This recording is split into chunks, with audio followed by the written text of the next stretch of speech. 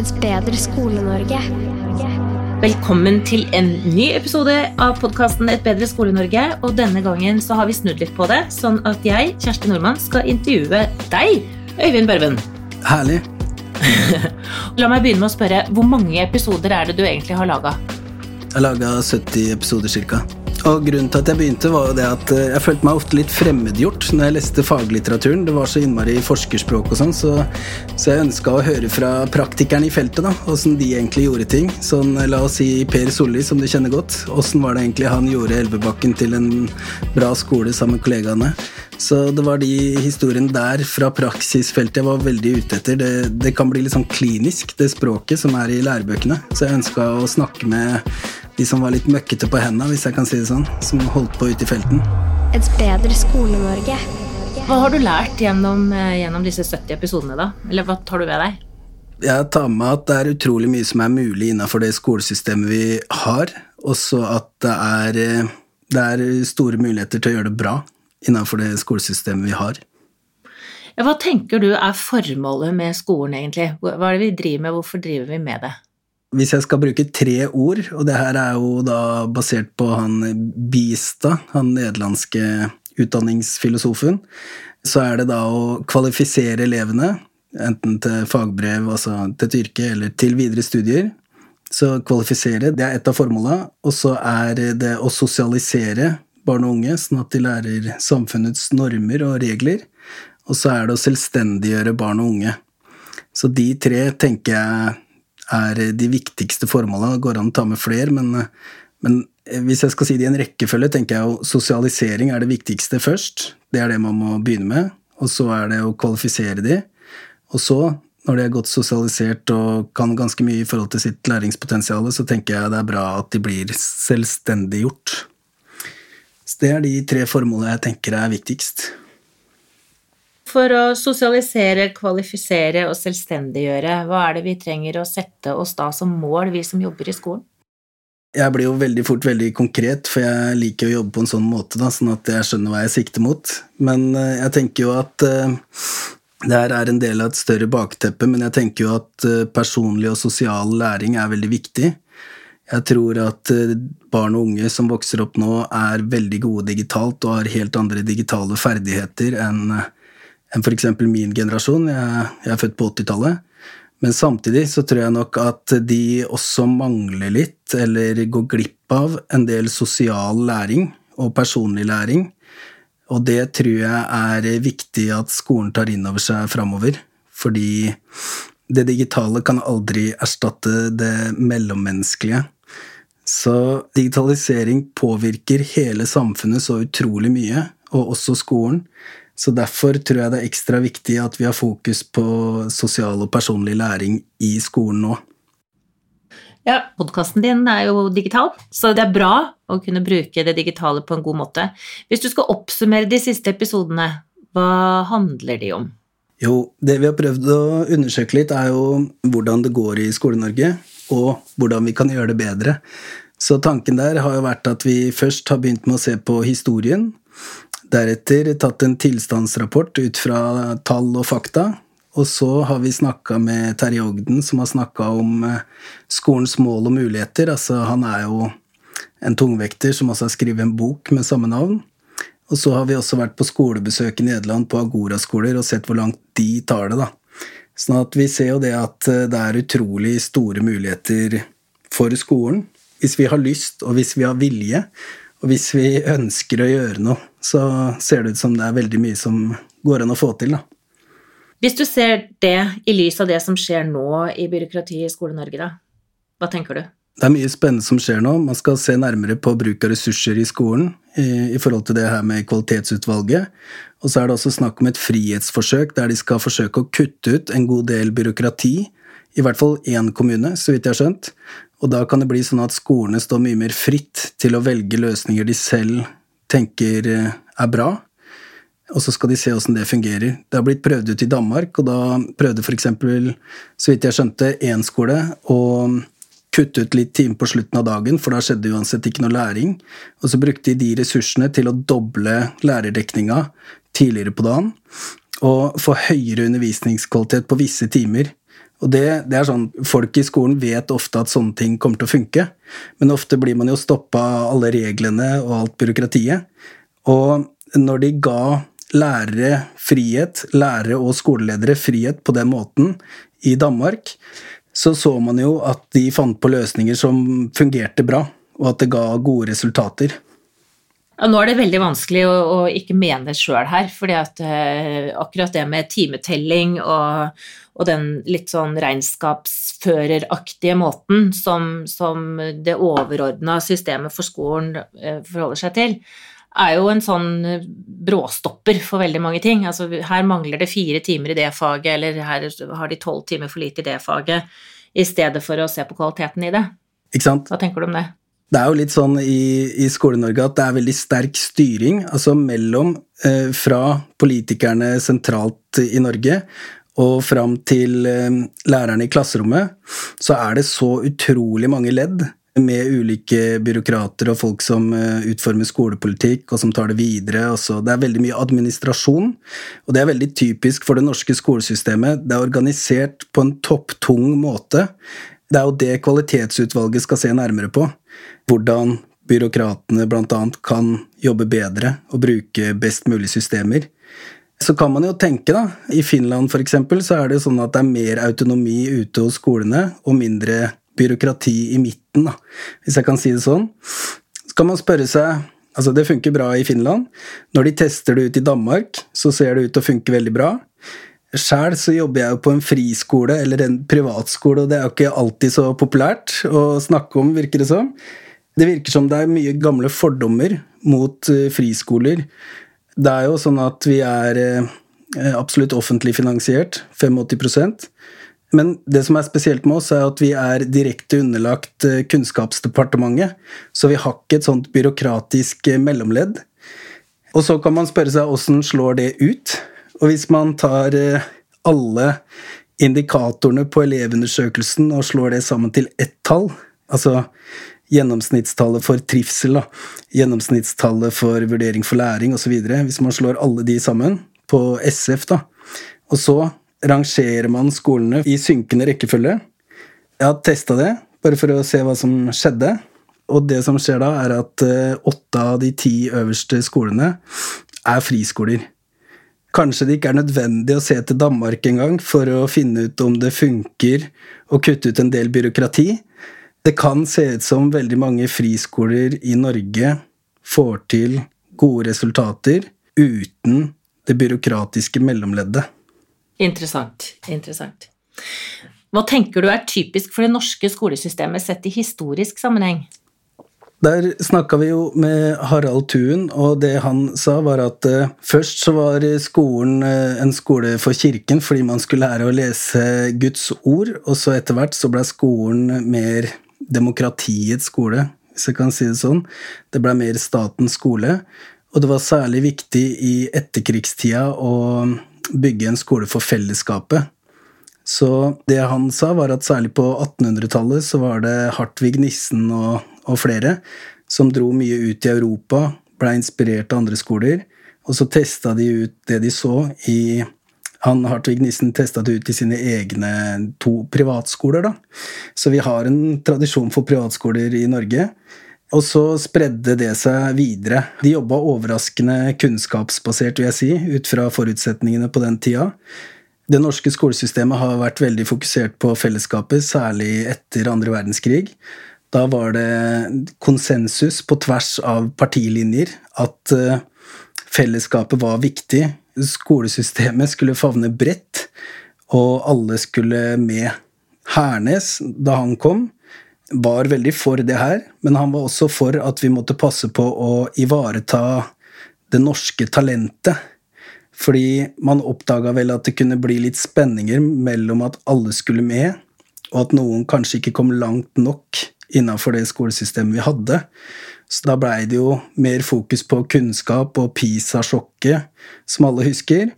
Etter det så kan man vel si at det har vært noen satsninger som ikke ser ut til å ha gitt så stor effekt som man ønsket seg da. Ja, hva tenker du om i dag da? Hvor vi i dag? Altså for å bruke tallene til han godeste Wendelborg, som var med i episoden i forhold til elevundersøkelsen, så sier jo han at norsk skolesystemet bra. Det ligger på 4,2 i snitt fra 1 til 5, sånn røft regnet for å sette et tall på det. Han sier jo det at man ser at en del indikatorer begynner å synke, og det har det gjort siden 2016, så det har ikke noe med pandemien å gjøre. I hvert fall ikke bare med pandemien å gjøre. Men det han sier vel det at vi gode på demokrati og medborgerskap i Norge, altså demokratiforståelse. Det norsk skolesystem veldig gode på. Han sier at det mye bra som skjer, kort fortalt. Hvis man ser på PISA-resultater, så ligger vi jo på 23. plass i verden. Det ikke kjempedårlig, men vi ligger bak alle nabolandene våre da. Jeg mener jo at det ikke noe å rope hurra for. Altså, PISA ikke alt. Men når vi ligger bak Sverige, jeg som jobber i en friskole, mener kanskje ikke har gjort alt veldig lurt i forhold til hvordan de har strukturert skolesystemet sitt, så tenker jeg at vi har litt å gå på da. De har jo virkelig åpnet opp for friskoler da. Ja, altså, der det jo veldig mange som mener at den offentlige skolen rasert i Sverige. Hva tenker du om det?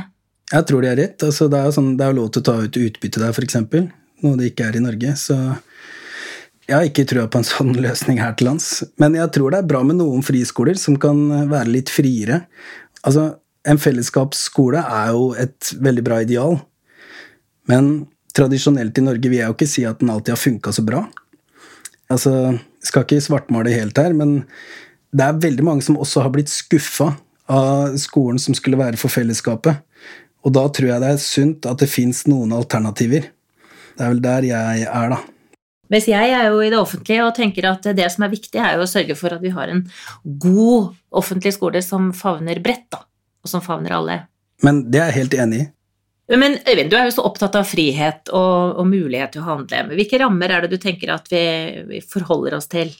Vi forholder oss jo til økonomi, for å begynne der. Det jo det man oftest hører, at det mangel på ressurser. At det for store klasser eller sånt. Nå har jeg drivet og sjekket litt tall og sånn, og det jeg har funnet ut at det norske skolesystemet det 4. best finansierte skolesystemet i verden. Mye bedre finansiert enn Finland, for eksempel. Altså, jeg skulle gjerne dykka enda dypere i de tallene her. Det kommer de kvalitetsutvalget til å gjøre, så følg med på prosessen de holder på med. Men det ser ut som at vi bruker massevis av penger på utdanning, men det ser ikke ut til å gi spesielt bedre læringsresultater. Som jeg sa i sted, så jo ikke PISA-resultater og sånt alt, men læring jo skolens kjernevirksomhet. Så når vi bruker veldig mye på utdanning, så i mitt hode, så burde det i hvert fall komme bedre ut enn Sverige da. For å fortsette videre, så det sånn at jeg tror ikke det mangel på ressurser, økonomiske ressurser og vilje fra politikere til å bruke penger på skole, men jeg tror at styringen av ressursene ikke god nok, og jeg tror både lærere og andre folk burde engasjere seg litt mer for å sjekke hva ressursene egentlig går med til. Altså, skolebygg jo kjempedyre.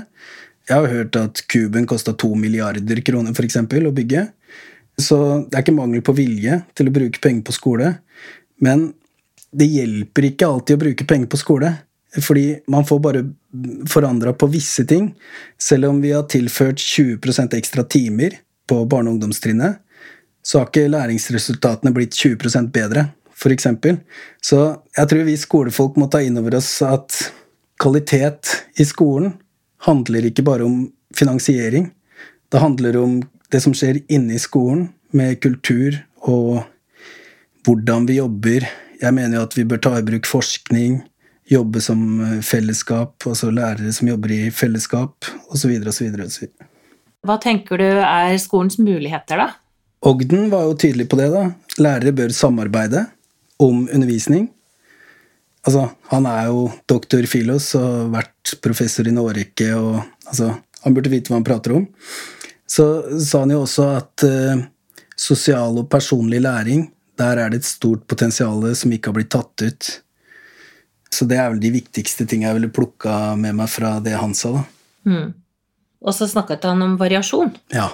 Fordi når du snakker om å putte 20% mer inn, og så få 20% mer ut av det, så det jo ikke alltid at de tallene kan måles når det gjelder kvalitet. Og det med variasjon jo ikke akkurat det ordet som brukes mest når vi snakker om skoleutvikling. Nei, det tror jeg du har rett i.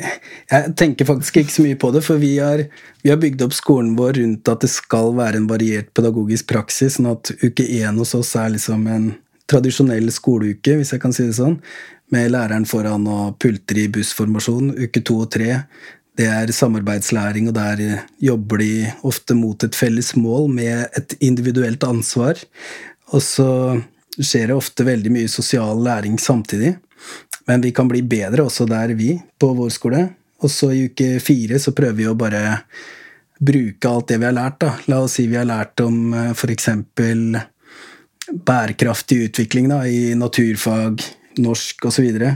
I uke 1, 2 og 3 så prøver vi å ha et prosjekt, gjerne i samarbeid med næringslivet eller et eller annet, i uke 4, hvor vi da anvender det vi har lært i praksis. Fordi ofte kan jo skolen bli en sånn egen boble, hvor alt bare foregår i en sånn skolsk virkelighet, men vi forsøker å bryte ned det da. Jeg snakket med Kirsti Klette i en episode tidligere, og hun sa jo at det ikke én pedagogisk retning som slår de andre ned i støvla. Det beste en systematisk variasjon, var det hun sa. Så det har jeg og vi på skolen virkelig tatt med oss da. Jeg skriver under på det. Hvor langt kan vi ta det da, tenker du? Jeg tenker at hvis vi vil, så kan vi ta det veldig langt. Altså, vi var jo på besøk på Agora-skolen i Nederland. Der har de jo kuttet ut undervisning og timeplan og alderstrinn og veldig mye annet. Lærerens rolle helt forandret. Og jeg har vært i kontakt med han sjef, Drummond. Kult at han heter sjef. Han en av grunnleggerne, og han sier at de gjør det bedre enn den offentlige, tradisjonelle skolen. Og i Nederland det også sånn at mange må gå et år om igjen hvis de ikke får til gode nok resultater. Det sier han at de slipper. Han sier at det ser veldig lovende ut. Bare en liten sidehistorie der, så var det sånn at jeg var nede med Akademinettverket i mai i år.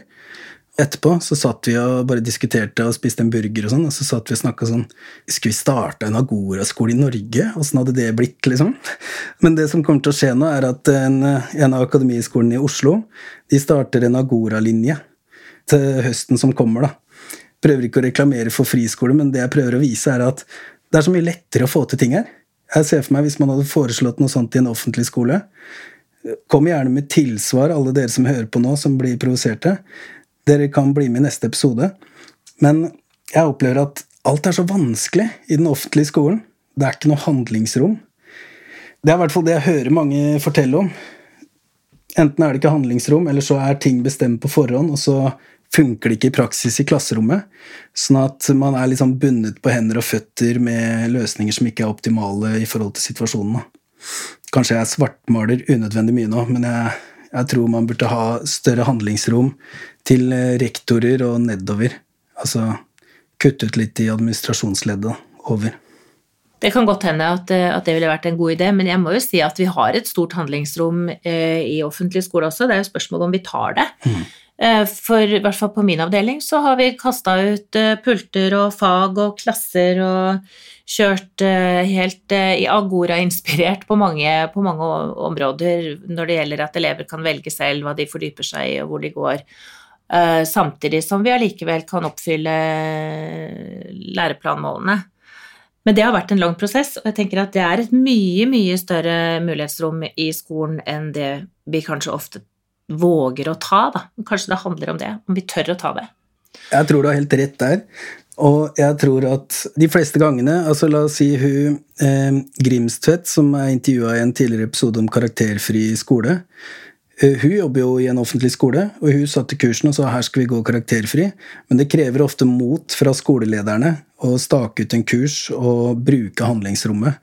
Så det kanskje for mye å legge på lærere, men veldig ofte hvis skoleledere tør, så det enorme muligheter, absolutt også I den offentlige skolen.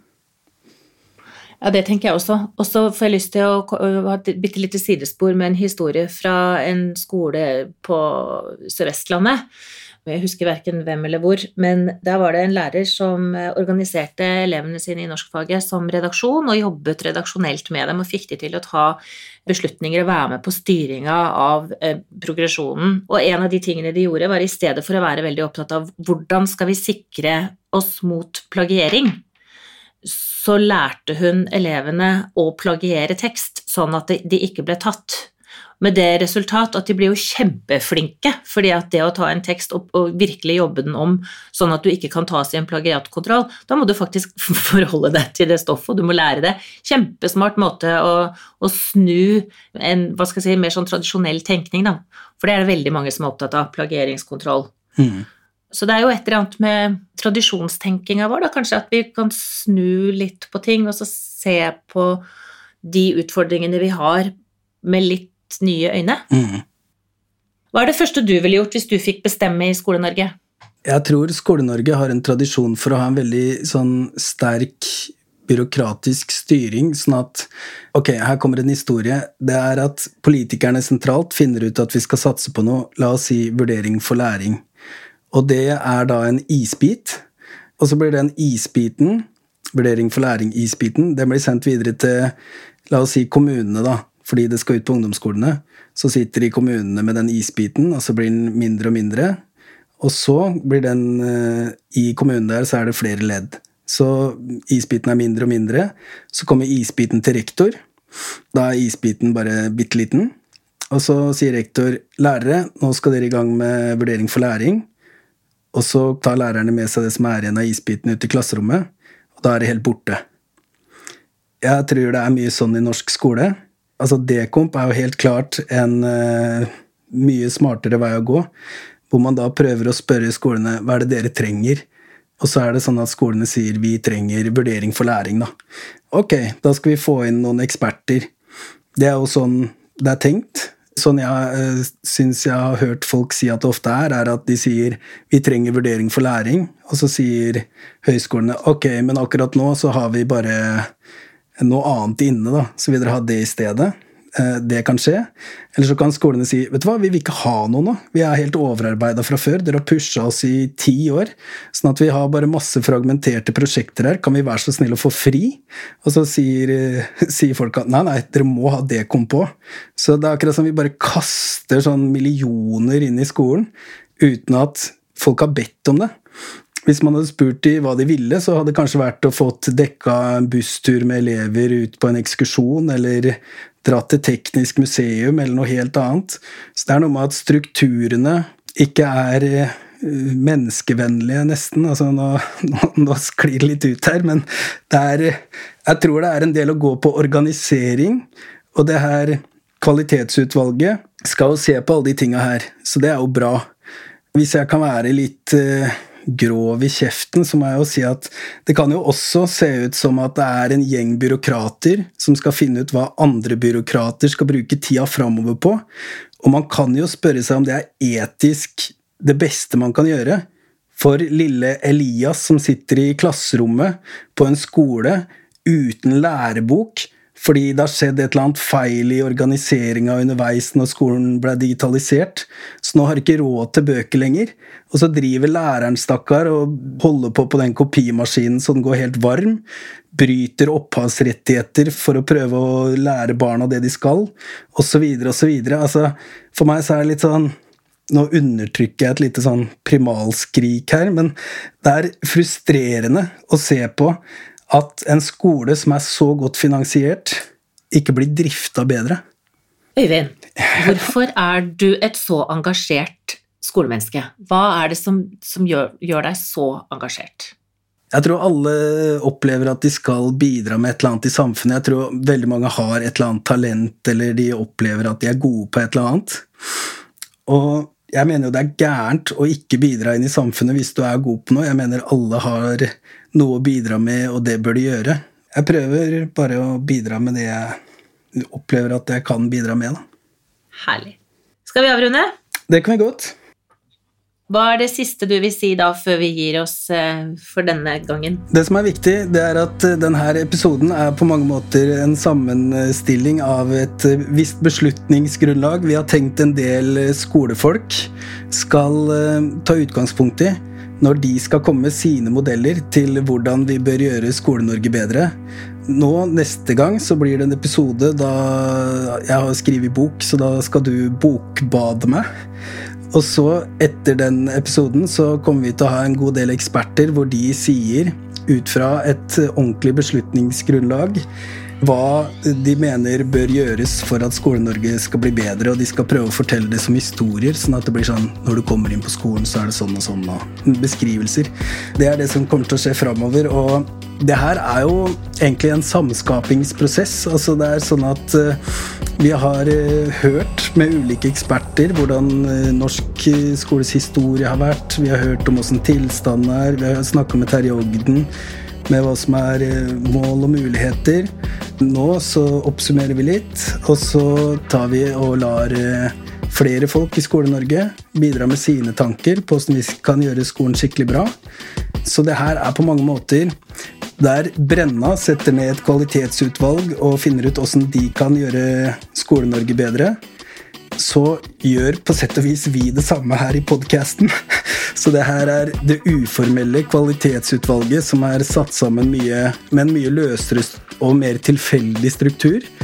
Men kanskje det utvalget her innehar en mer praksisnær kompetanse, hvis jeg kan få være så breial. Så Brenna, watch your ass, vi kommer vi også. Det fint å få flere stemmer inn. Ja, jeg tror det viktig. Brenna velkommen her alltid, så vi klare for gjester og motsvar, og vi klare for alt som kan bidra til å gjøre Skole-Norge bedre. Et bedre Skole-Norge.